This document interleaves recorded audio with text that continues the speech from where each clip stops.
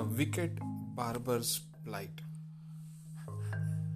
As we all know, Birbal was not only Emperor Akbar's favorite minister, but also a minister dearly loved by most of the commoners because of his ready wit and wisdom.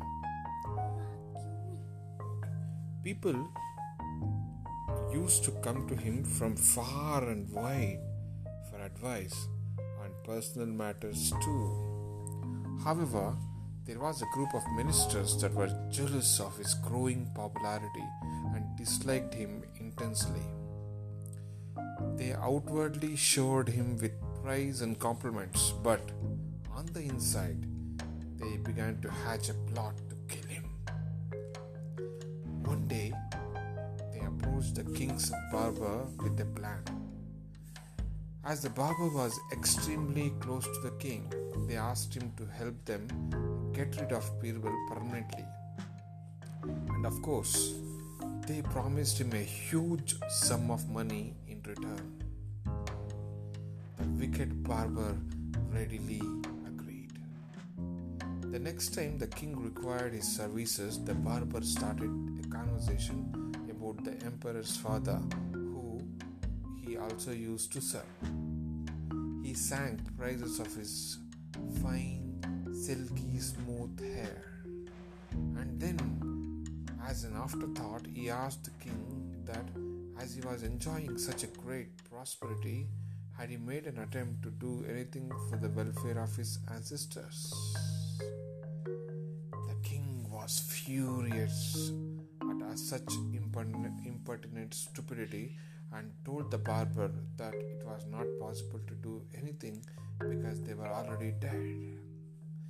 The barber mentioned that he knew of a magician who could come to help. The magician could send a person up to heaven to inquire about his father's welfare. But of course, this person would have to be chosen carefully. He would have to be intelligent enough to follow the magician's instructions as well as make on-the-spot decisions. He must be wise, intelligent, and responsible. The barber then suggested the best person for the job, the wisest of all ministers, Birbal. The king was very excited about hearing from his dead father and asked the barber to go ahead and make the arrangements immediately. He asked him what was needed to be done. The barber explained that they would take Birbal in a procession to the burial grounds and light a pyre. The magician would then chant some mantras as Birbal would ascend to the heavens through the smoke. The chanting would help protect Birbal from the fire. The king happily informed Birbal of this plan. Birbal said that he thought it a brilliant idea and wanted to know the brain behind it. When learning that it was the barber's idea, he agreed to go to heaven on condition that he be given a large sum of money for the long journey as well as 1 month's time to settle his family so that they had no trouble while he was gone. The king agreed to both conditions. In the duration of this month, he got a few trustworthy men to build a tunnel from the funeral grounds to his house. And on the day of the accession, after the pyre had been lit, Birbal escaped through the concealed door of the tunnel. He disappeared into this house where he hid for a few months while his hair and beard grew long and unruly. In the meantime, his enemies were rejoicing as they thought that they had seen the last of Birbal. Then, one day, after many months, Birbal arrived at the palace with the news of the king's father.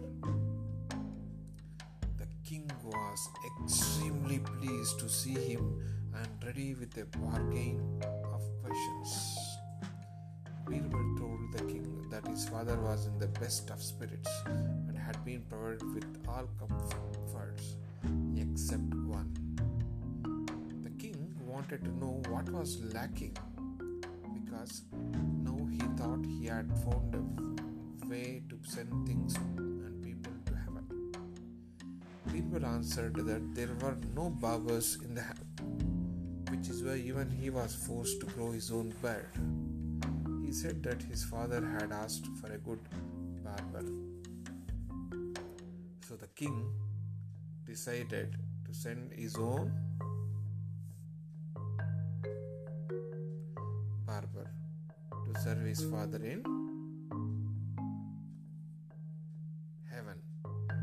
He called both the barber and the magician to prepare to send him to heaven. The barber could say absolutely nothing in his own defense as he was caught in his own trap. And once the fire was lit, he died on the spot. So from then on, nobody dared to conspire against Birbal.